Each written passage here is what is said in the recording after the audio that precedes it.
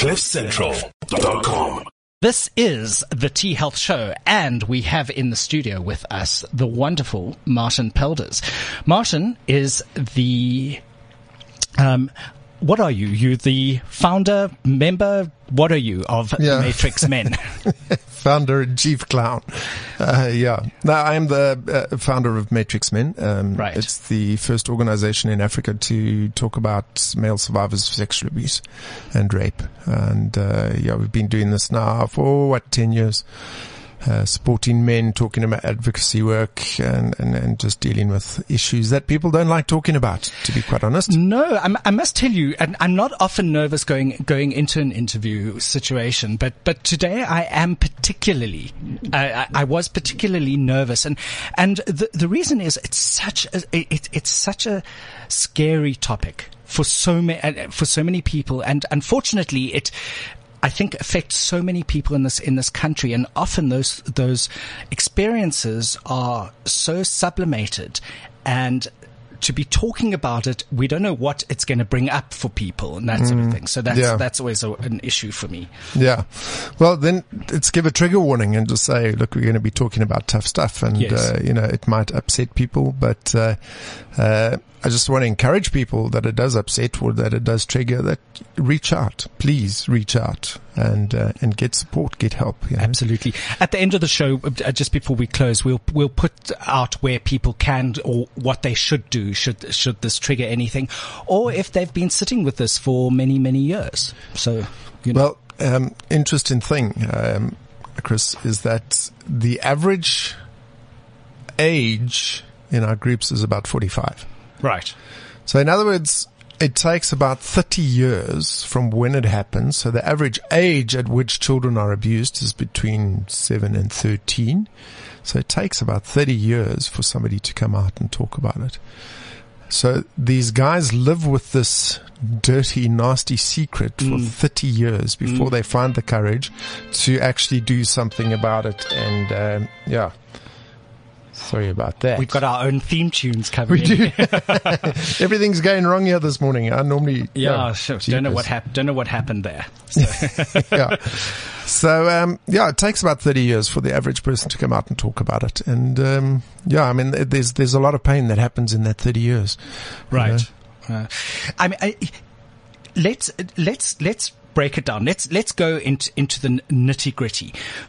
You've not broadened. You have broadened out slightly with you've got a questionnaire and stuff like that. Let's start with that, and then we'll go down into where it comes from and why it's broken down into that. Sure. So what we've done recently is, for the last 20 years, the CDC in the States, Center for Disease Control, have been investigating this thing they call ACEs. So adverse childhood experiences. And it's been a revelation for me, because it's been an awakening in terms of the fact that we can see what effects childhood trauma have on adult human lives. So right. it has mental effects, physical effects, and it really impacts on your health in a ginormous way. So the CDC has been going through this thing where they've done, I don't know who actually discovered it. I believe it was an insurance company that started this questionnaire.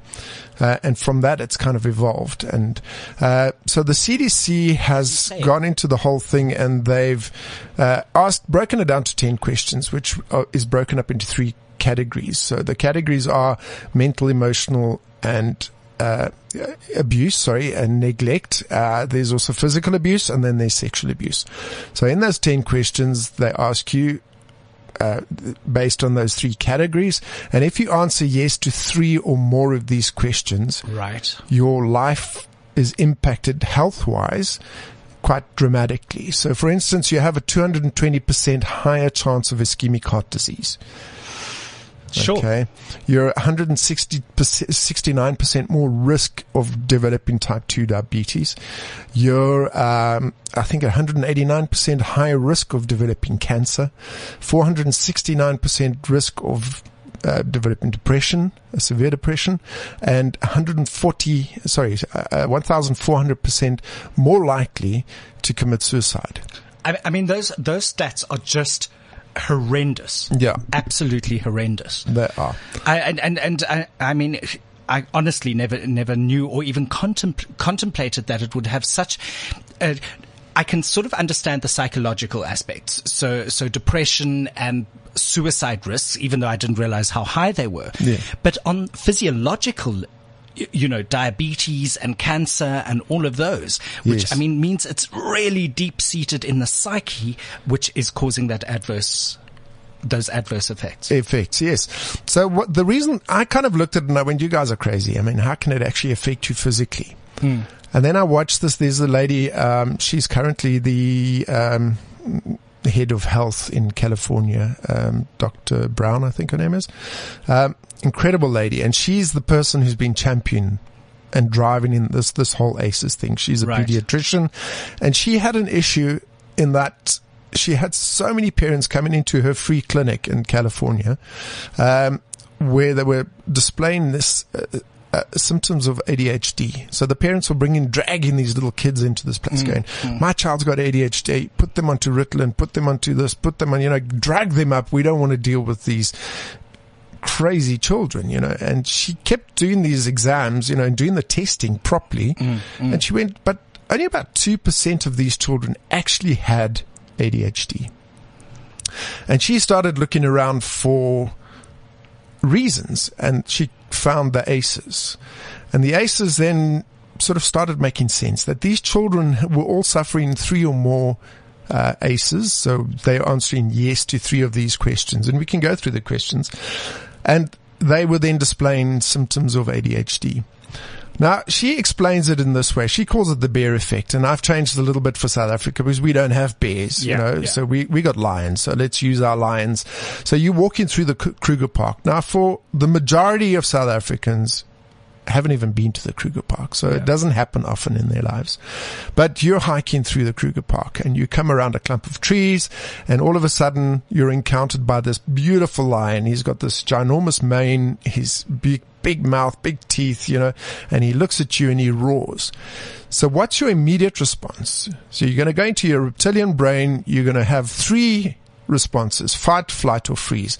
Now, what happens to your body when the reptilian brain kicks in, right, is that your adrenal gland, your brain says adrenaline, and it starts pumping adrenaline into your body. Okay. Your muscles tension up. Your heart rate elevates, it goes higher. Your pupils dilate. Right. You start breathing different because you want to get more oxygen into your system, and you're getting ready for one of those 3 responses: fight, flight, or freeze. Okay. And your body is being prepared for that by your brain. Now, how often do you actually go walking in the Kruger Park? How often do you actually walk into a lion? It doesn't happen very often. Exactly. Most people's lifetimes, it'll never happen. Right? I've never been approached or close to a lion in a dangerous situation. In a dangerous situation. Yeah, in the zoo, it's cool. I mean, it doesn't affect you. Well, even in the bush, they've been around the vehicle, but I certainly haven't had those experiences. Yes, absolutely. Now, the question comes down to what happens if the lion lives in your house. Yeah.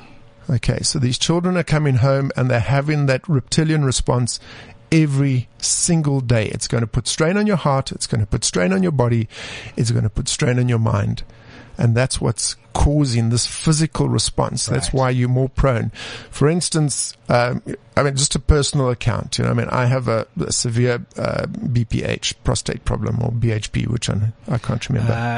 I'll get there. Benign hyper something prostate. Yes. Yeah. So, and I firmly believe it's because of the abuses that I suffered. Right. And, I went through a thing where my father had, in those days, we called it a rebore. So you're going for surgery and they stick this thing down your urethra and they drill it out.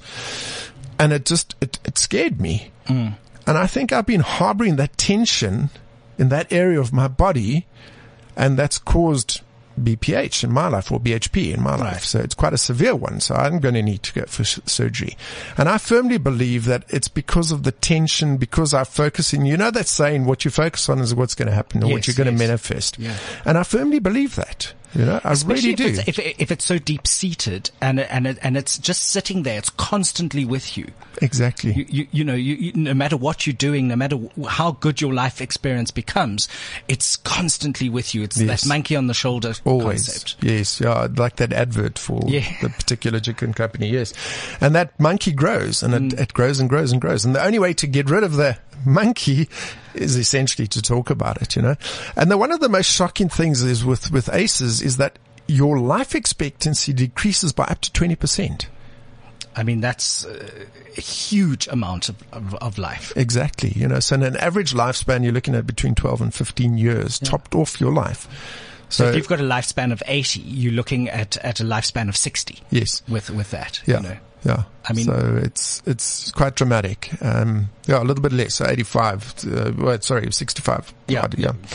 So it's still very low. It is very low. You know, I mean, that's young. And I see this when I see men of 60 dying of heart attacks and cancer and all that sort of stuff. And I just think to myself, what happened to them as children? What did they experience? What did they live through that manifested this disease in their bodies? But the nice thing about it is we're getting all depressing, but you are capable of turning it around.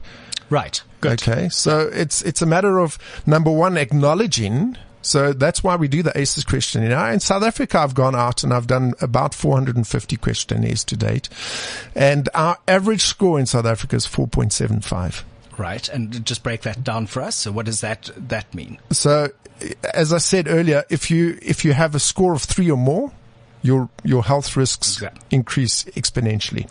So 4.75 is a big leap. Is a big leap. So from 3, it's nearly 5. Right. So 3 is sort of the cutoff that CDC has determined. In South Africa, we're averaging 5 at the moment. And I mean, when I say averaging, that means some people have got 9 and some people have got 2, you know, but everybody has suffered some form of trauma in their lives. Right. Okay. So it depends on the severity of that trauma and how many different traumas you've had, you know, so, but you can turn it around. So by knowing what your ACEs score is, you can start putting in interventions. So therapy, great one. Right. Okay. Meditation, great one. Exercise, great one. Changing your diet, you know, all of these things can then start turning around. All the lifestyle factors, changing your lifestyle. Absolutely. Factors, Yes. I mean, what's interesting here for me is that, yes, it can be changed, but it's like any issue that we face. The first step clearly is acknowledging it. Absolutely. And I mean, that's always the hardest part, I think. Is to acknowledge that there is something wrong and something, even if you haven't, often to my mind, those memories are quite sublimated. So you don't consciously remember them or know them. You just know there's something there. Yes. You know, one of the big things with male survivors of sexual abuse is what we call, and the word slipped my mind. We're doing well today. Yeah, we both are. It's good.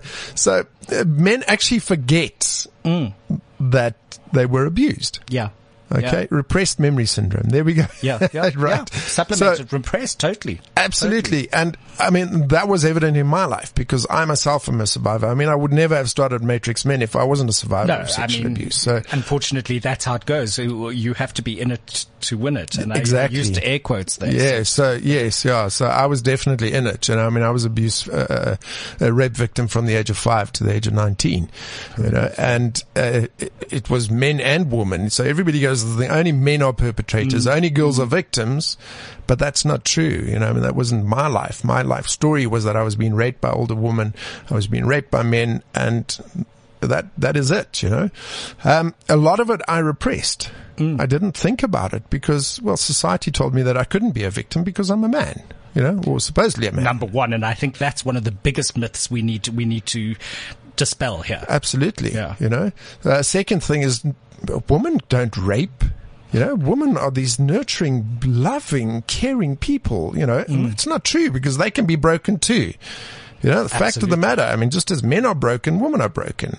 You know, I mean, I posed a question the other day. I said, you know, what, you know, 60 to 90% of men who have been in GBV situations have testified to the fact, I mean, that's quite a broad thing, actually. I need to look at that research, 60 to 90%. It's a huge amount, yeah. Yeah, of men who have been in abusive relationships or have been abusers, testify to the fact that they were victims of childhood trauma.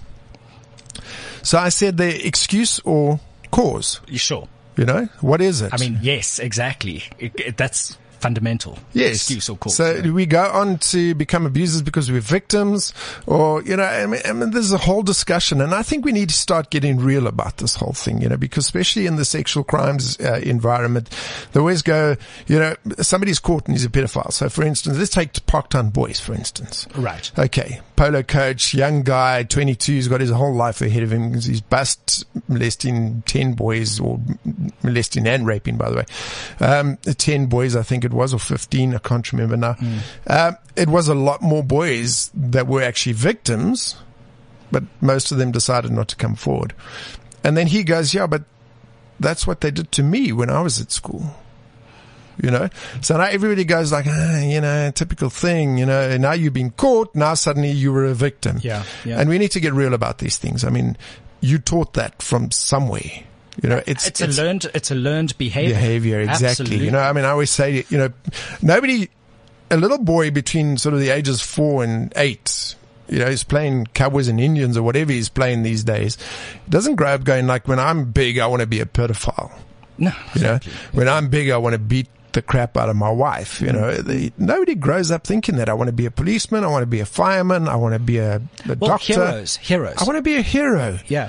We don't want to be these evil people, you know? So where does it actually all start? It starts with being a victim. That's it. You know, and I didn't grow up to become a pedophile. Okay. But I most certainly inflicted abusive behavior on my family. I mean, I had anger issues because I'd internalized all this pain. Okay. And I was just an angry man, and it didn't take too much to snap me, and I would be in a rage again. You know, I mean, I never punched or hit my wife or my children. In fact, the one time I gave my daughter a hiding, I think I cried more than she did. But, you know, it was that rage that, you know, they never knew when that edge, when I was going to drop off the edge, and when I was going to, and I wrote the other day, you probably didn't either. I didn't. You probably didn't understand your triggers. Yes. Big thing. Absolutely. Understand your triggers, you know, and that's difficult for a lot of the guys that I counsel. You know, I keep saying you need to learn your triggers, you know. For those guys that keep relapsing into drugs and alcohol, I say you need to understand your triggers. What set you off? You don't now, 5 minutes before you pick up a pipe with crack in it to relapse, go, well, now I'm going to smoke now because I feel bad. It starts 2-3 days before that. Of course. You know, you got this little monkey going in your shoulder and in the back of your head, and he's going like, come on, you can get rid of this pain. So what triggered you? What starts you off? So I never knew those triggers. And, I mean, I said the other day, it was like the worst thing for a father is like flying to that rage and then looking at your little girl who you love, truly love, and the fear in her eyes. I mean, that no father ever wants that. You know, you don't want your little girl to look at you with fear. You want her to look at you with love and respect, you know. So these are the impacts that we have.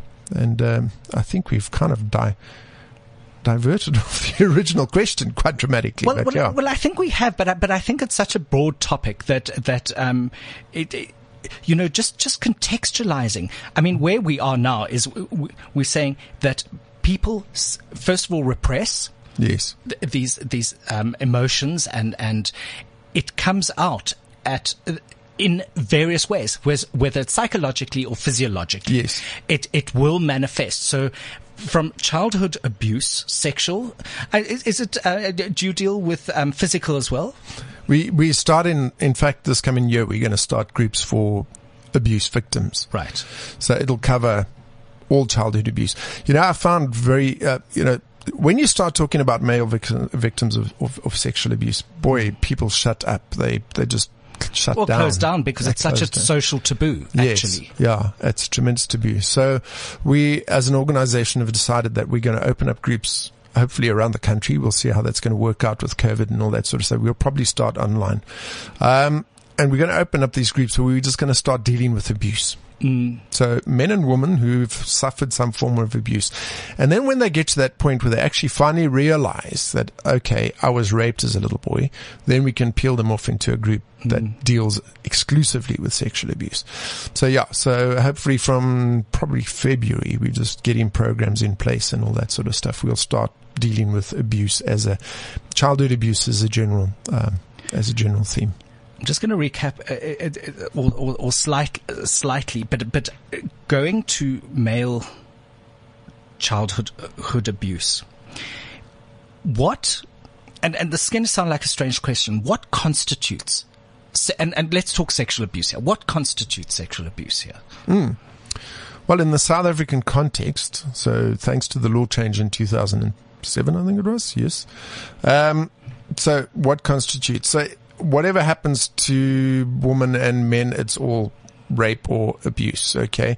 So it's because that was a big change in 2007, because prior to that, men could not be raped. Exactly. Yeah. It was indecent assault, yes. Maximum sentence of 5 years.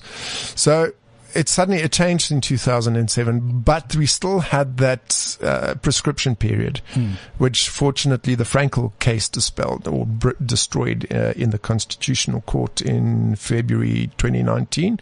So we had that overturned thanks to the great efforts of Ian Levitt and the Frankel 8. So that was a great victory. But let's go through what constitutes rape, sexual abuse. So any forced penetration. Okay. Being forced to penetrate. Right. Okay. So forced penetration with digit. Okay. So finger, tongue, whatever the case, or penis. Or being forced to penetrate. In other words, a young boy is forced to penetrate a woman or a man, vaginally, anally, or orally. Right. Okay. Molestation is molestation. So where somebody touches you without your permission on any of your private bits. So anus, penis, etc.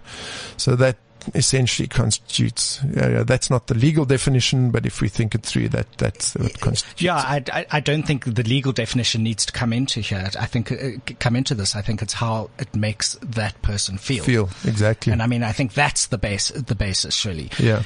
I mean, say you've got the uncle that likes you sitting on his lap.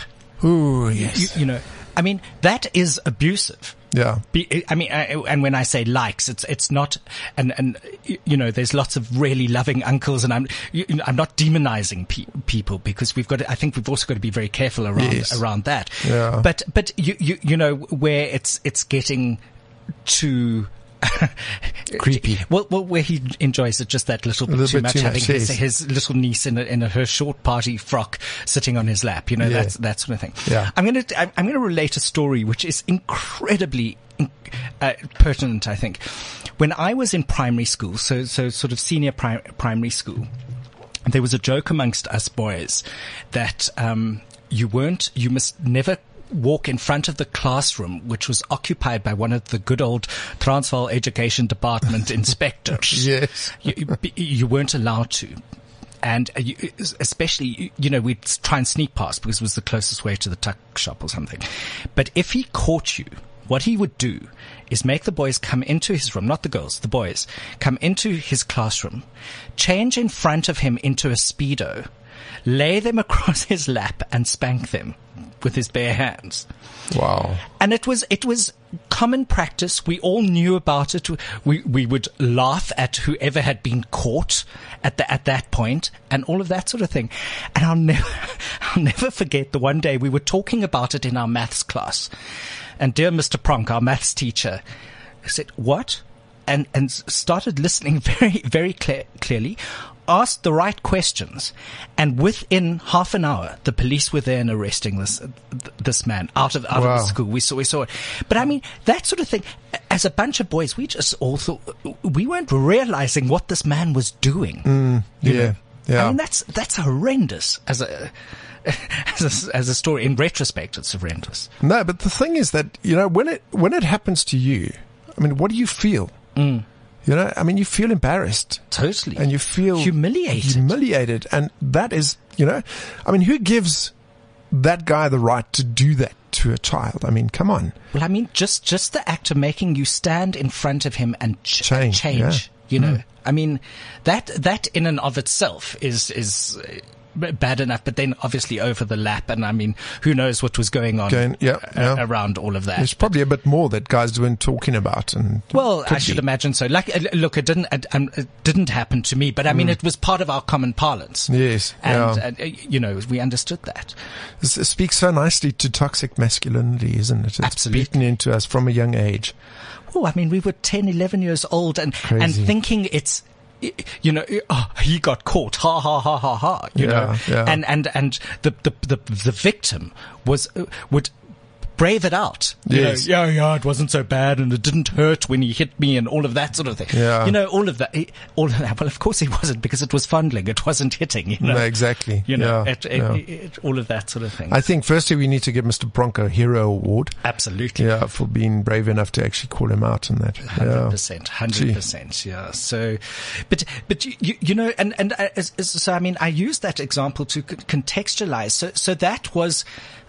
There was no penetration, but there was a lot of damage that was done around that. You know, the weird thing, Chris, is that I counseled a guy who was molested by a teacher for like 6 months. In fact, I was a substitute teacher. And this guy would just come and stand next to him and just rub his penis sort of over his pants. He wouldn't even stick his hand in. He would just rub it over the pants. And this guy's trauma, I would place on a scale of about 9. Honestly, suicide attempts, depression, you know, that sort of thing. I think for guys that have been raped, it's probably, it sounds weird, but saying a little bit easier because you understand it was wrong. Yes. You know, it was a definite, you know, I was raped. Bad. Very distinct. This was totally wrong. Yes. Whereas the molestation just played on this guy's head to such an extreme that I think, you know, in terms of men on a danger scale, I would place him right up there. You know, we always have this thing is like, you say to guys, where you at? You know, are you green, orange, or red? And I would kind of put him at the red for a very long time. And he was going like, no, he just touched me. You know, it was nothing. You know, but But psychologically, a lot of that trauma could have come, and I'm not saying it happened in this case, but could have come from the fact that he had a physical reaction to it. He's a hormone-ridden teenager or whatever. Yeah, in high school. And you know, part-time boys, by the way. Oh, well, there you go. Let's not demonize them too much. But the point is, you're going to have those reactions. I mean, as a hormonal teenager, you know, the mere glance or I mean, if your dog's tail brushes against you, you're going to get an erection. Exactly. You know? Yeah. Exactly. I mean, everything is just like a response. But then the psychological thing. Yes. What does it say about me? Was I enjoying it? Did I want it? Did I want it to go further? Yes. Why did he pick me? Maybe I invited him. Maybe there's a lot that plays into victimhood that comes into totally. it. And you know, and the other thing is that we need to also understand that a lot of perpetrators know how to pick their victims. Sure. You know, so grooming is very real. Very real. But I also find that guys that become victims are quite often come from very broken homes. So it's kind of that cycle. Yes. Yes. You know, so they are looking. You know, it's not like they're going and sexualizing themselves, going out there, you know, I'm looking for a guy to molest me. No, it's not that. But there is this, I always say there's a look that a neglected child develops.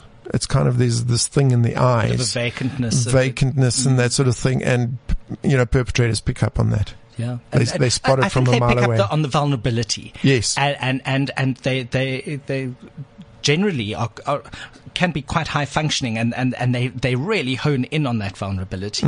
But you mentioned something, and I want to talk about, you know, some teenagers, the opposite thing, coming from a disturbed background.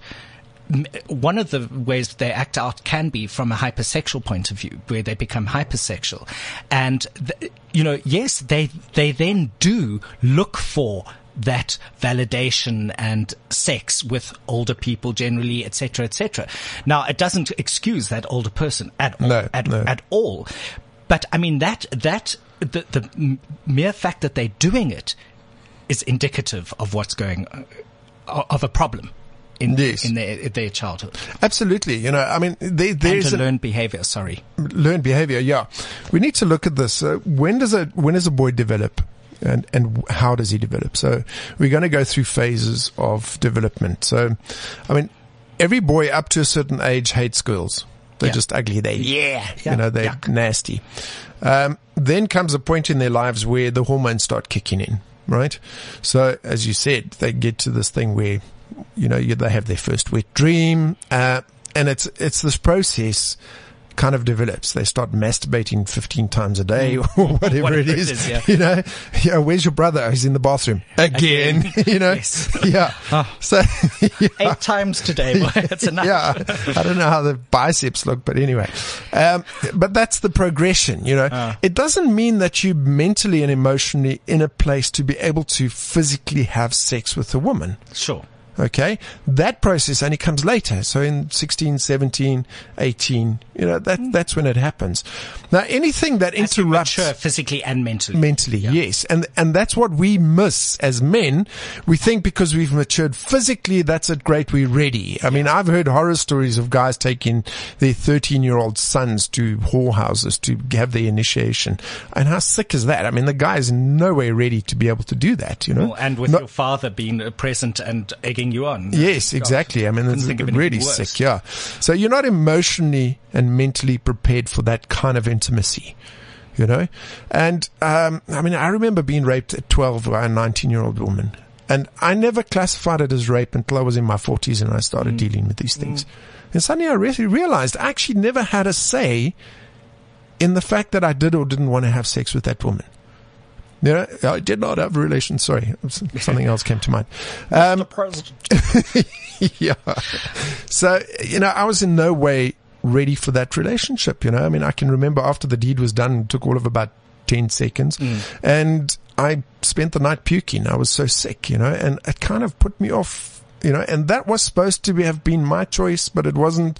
So it was almost like my virginity was stolen from me again, that time where I thought, well, when I decide who I'm going to make love to, then it'll be my choice and somebody that I want to. And that again was stolen from me. So now it's this weird progression, I mean, boys of ages and everybody develops differently, I mean, you're not ready for that physical relationship and society tells us that we are. Sure. And then the news, for instance, we had yet again, I don't know what it is with water polo coaches down at a very famous school in the Western Cape, and she was sleeping with boys, and it wasn't termed rape in the news. So this is another area where I get really angry. So the press is going to know they had an intimate relationship. No, they didn't. She raped him. He was underage, He was underage. She was in a position of authority. Yes. Boom. And that's rape. The definition. Yes. And we need to start calling it what it is. We need to stop making it look nice, When you're 16 or 15 and you're having sex with your 50-year-old teacher, it's not cool.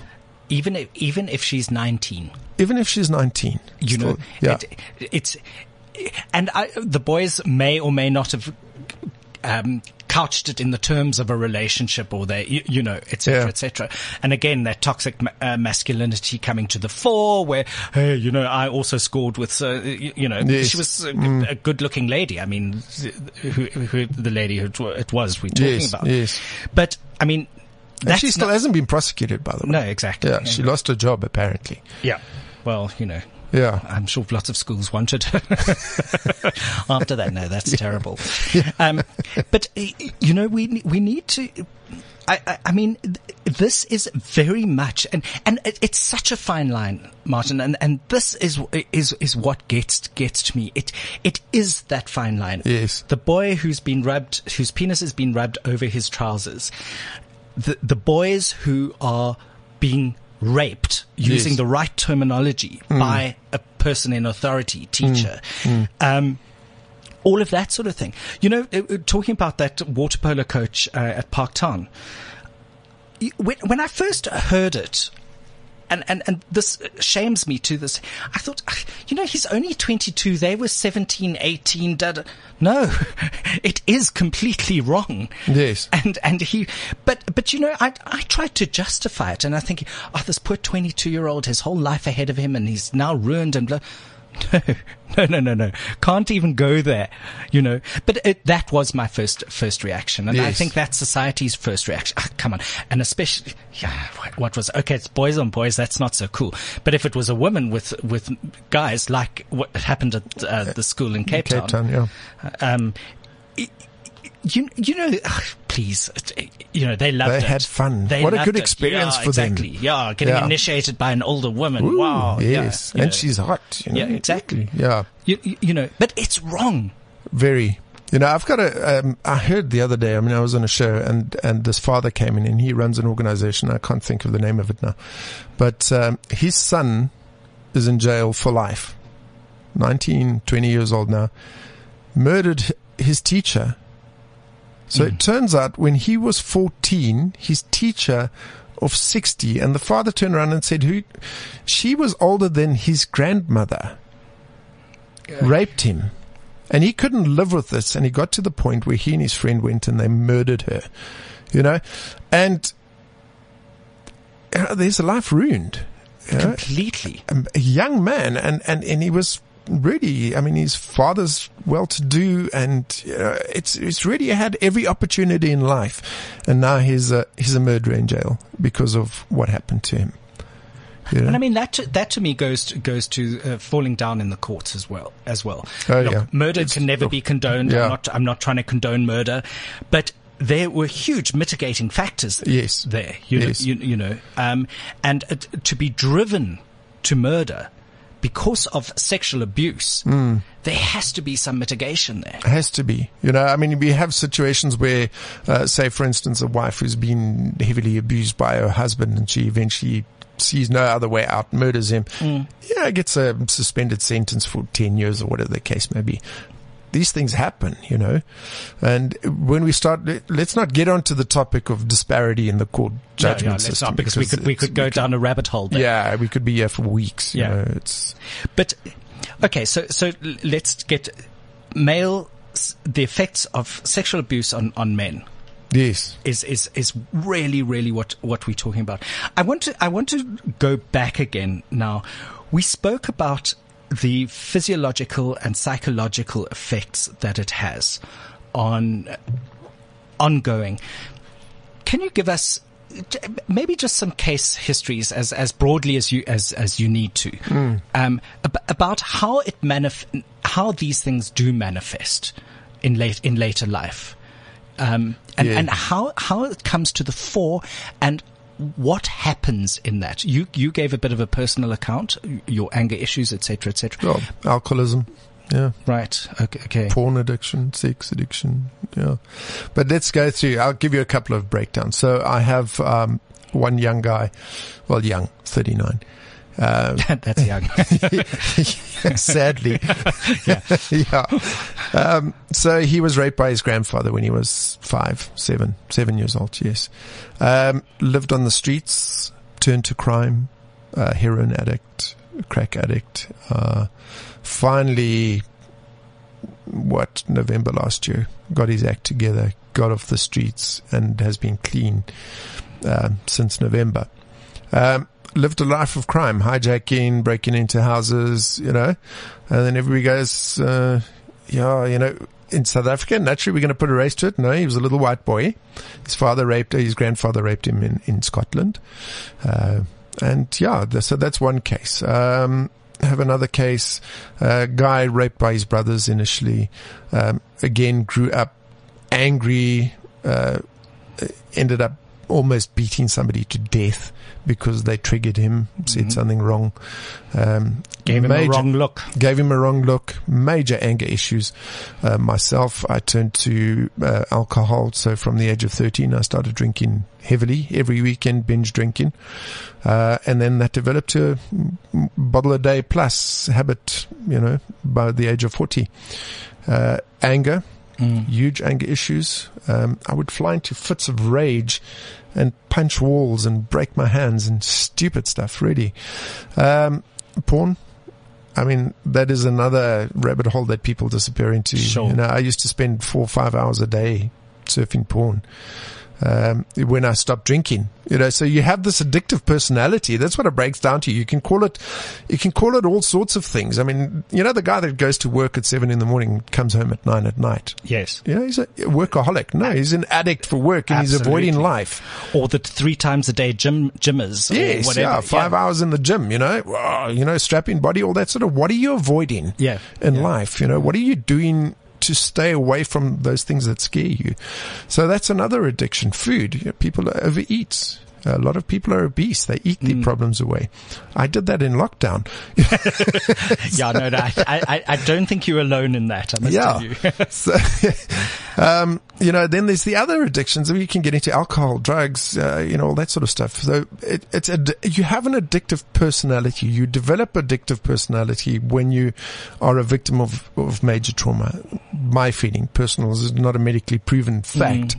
But I feel that, yes, you do that. Then anger. And I always call them the big 5. Men aren't taught to deal with their emotions. They're not taught to talk about stuff. They're not taught to unpack and be open. And one of the funniest things is when we go to the men and we say to them, give us words for emotions.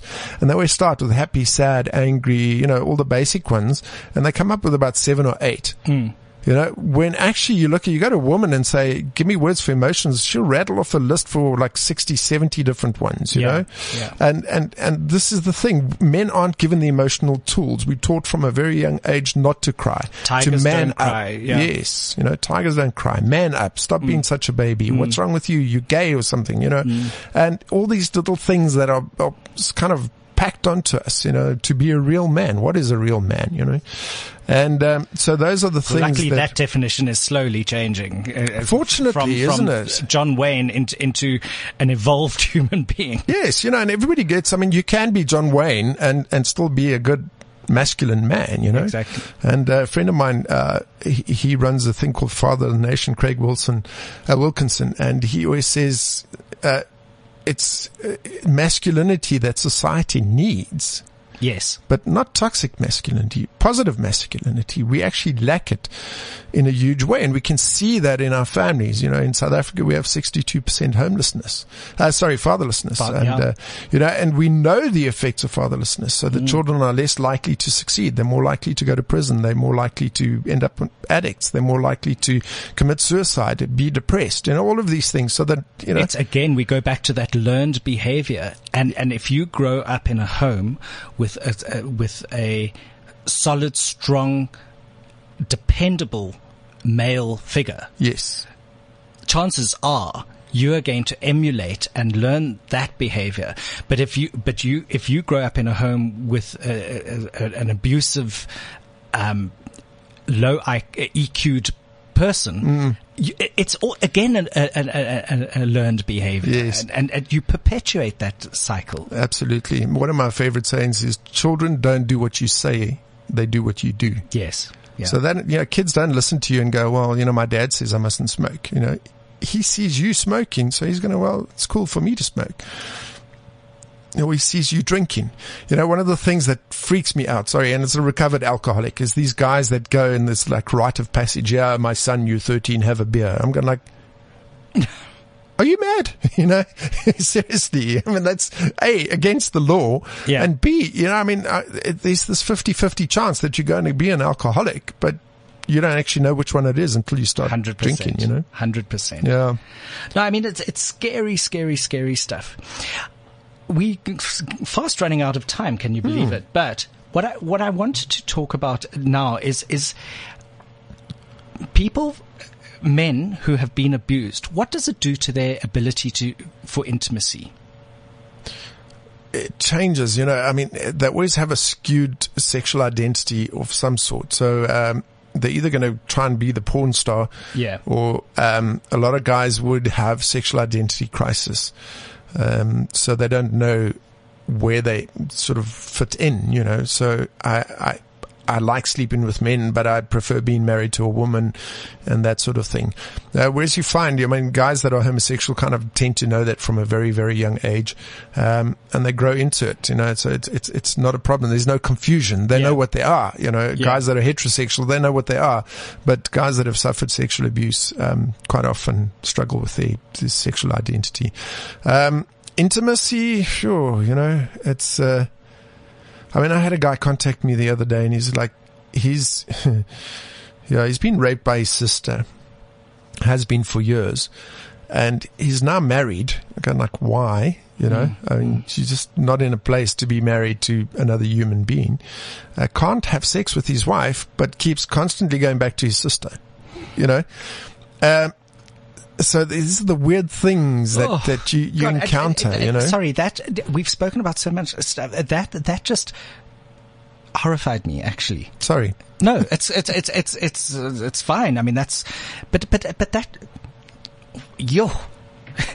that, the pathology that goes on with that. Sorry, and it is a pathology. Totally. It's just like, wow. It made my skin crawl, actually. Yeah. And then when you look at, the funny thing is if Pornhub, sorry for the advertising, comes out with this report every year on what are the trends in the porn industry and all that. So one of the fastest growing trends is brothers sleeping with sisters, or sister-in-laws. They were just trying to make it nice, or daughter-in-law sleeping with stepfather, or whatever the case may be. Stepfathers are the big things. Yes, Yeah. Oh, so you're going where your mum goes? Yes, like, come on. Exactly, and I mean this dysfunctionality that's sort of kind of creeping into society. Everything's becoming cool. It's everything is there's no limits. We can be what we want. But when the rubber hits the road and it's a reality, then you end up with a guy like this who's going like, I mean, he's going to go through another 10 years of therapy to try and get his head straight. And every time I tell him that he's got to stop sleeping with his sister, he comes and goes like, but why? Because it's messing up your life, and if you want to have an intimate relationship with your wife, exactly, because he can't get erect with his wife, but he can do it with his sister. But I mean, that's there's an enmeshment there that is, I mean, years of therapy. Yes, to get rid of that. Yeah, years and years. And in terms of victims of sexual abuse, I mean, it's just, I mean, I have another, an South African client who's was raped by his aunt from the age of 5 to the age of 13. And, well, in African terminology, I don't know if aunt is neighbor or, but it was an older lady, let's call it that. And when he finally told his family, they all turned against him and kind of cast him out. So at the age of 16, 17, he moved out of the house. And he's now turned around and said, well, I'm homosexual. I hate women. I can't stand them. And he sleeps with older white men because they can look after him. They can take care of him. So there again, another dysfunction. But every time he sleeps with an older white man, he phones me and he says to me, I hate myself. I don't know why I'm doing this. So he identifies as homosexual, but I don't think he's quite there, bought into it yet. I don't think he's there. So to him, it's a means of surviving. It's a means of, I get accommodation, I get food, I get money, I get, and I just put up with the sex because, that's what I do. So essentially he's just a male prostitute, and that's the effect of the child abuse. And, guys that can't be intimate with their wives because of the shame of what happened to them as children. And there's this pressure in society, I mean, I went through it myself, so you're dealing with all of this and you're not happy. So I didn't know it, but I was clinically depressed, essentially. And society tells me, well, if you live the dream, you get the house with the white picket fence, you get the wife, the 2 children, the 2 cars, the microwave, the television, and the 2 dogs. Yeah. And you'll be happy. You've got it all. Yeah. Yes. And I got it all, I got the big house, I got the wife, I got the child, I got the cars, I got, the whole thing. And I was still depressed. And that's when you finally get to a point where you realize actually it's not about stuff. Happiness, true happiness comes from self-contentment, self-love, self-worth. And until you start dealing with all those traumas that happened in your life, you're never going to reach that point where you can have, I say to people, it was 7 years ago where I could look into a mirror for the first time in my life and say, hey, you're not that bad a guy. You know, up until that point, I hated myself. It was, you know, I wouldn't even look in the mirror. I mean, you know, why bother? I mean, that's a huge statement you've just made. It's huge. And the fact that you've done that and actually leads me into how I want to close the show. The fact that there is hope and there is a life beyond the abuse, and you can change your reality. Yes. What are the first steps? What do people do now? They've listened to the show. It may have triggered some stuff, and I'm sure for some people it will have triggered. How do you move? What's your next step? What do you do from here? Next step is to find the courage to talk to somebody about it. Right. You know, this is the big thing. You've kept the secret for way too long now. It's been, you know, I always call it sort of, just look at it as a can of beans that's been in the cupboard for 20 years, you know, and it's starting to fester. And it's going to get to a point where it's going to burst. Yeah. You know, yeah. And that's inevitably will burst at some yes. point. Yeah. And that's what's happening to your mind. So your subconscious has been keeping this secret, and it's been festering, and it's going to burst. And this is this wonderful thing that men go through. We all go through it, midlife crisis. Yeah. And I always joke, I say, I didn't have enough money to buy a Porsche, so I dealt with my stuff, you know, so best thing to do. And it's going to happen. So why not preempt it and say, well, you know, I know this happened to myself. Let me get help, you know, let me reach out to somebody. So go for therapy. Great source. You know, people are so afraid of therapy. I don't know. You know, if you're sick, you got a heart problem, you're going to go to a heart specialist. You know, if you got a mental issue, go to a therapist. You know, find yourself a good therapist. Talk about it. This is the most important thing. And reach out. You know, once you've been for a couple of sessions in therapy or whatever, then you can reach out to a group environment like Matrix Men runs, and you can get involved in a group where we sit once every 2 weeks and we just talk about. And one of the guys came in, it was many years ago, in one of our first groups, and he said, this is the one place where I can come every week, and just for this hour I can feel normal.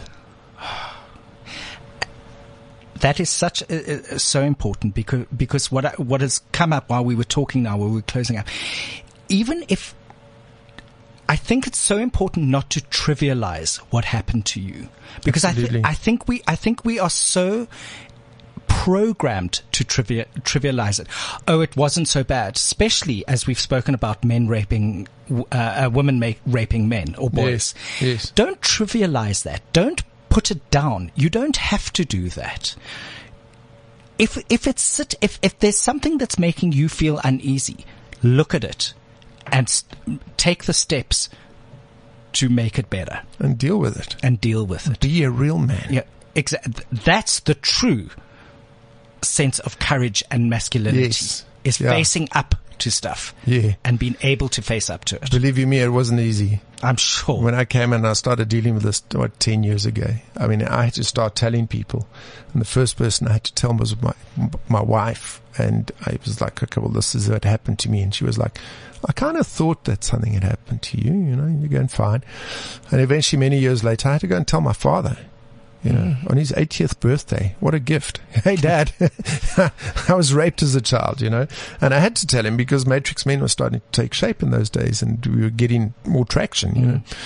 And tell my brothers, you know, tell my family. And it was difficult. It wasn't easy. Trust you me. No, look, it can't be an easy journey at all. Not at all. So, guys, if you're out there, how do they get hold of Matrix Men? So the best way to deal with us is to WhatsApp us on 068 342 0515. And the reason why I say WhatsApp is because, seriously, I get huge calls after shows like these. This 16 days of activism, I've been on, I don't know how many television programs and radio programs. So we get inundated with calls. And so when you WhatsApp me, just give me your name, your number, who you'd like to chat to, and I'll get somebody to WhatsApp. Do you have an email address or a website? Yeah, we're Matrix Men, www.matrixmen.org. Okay. And on there, there'll be links to emails and all that sort of stuff. Yeah. Martin, it's been fascinating. It's been very illuminating. And thank you very much for being on the show. I think we're going to bring you back towards the end of next year as well and just have another chat, because I don't think this can be done all in one. No, this is like a 2-week show. Absolutely. And we will be back next week. Dr. Mark will be back from his sojourn in his clinic in Malawi, and I'm not sure what we're talking about next week, but we will be back. So have a wonderful, wonderful week. This has been the T Health Show with Dr. Mark and Chris Avon-Smith, sponsored by the T Clinic. For more information, contact admin@thetclinic.com. CliffCentral.com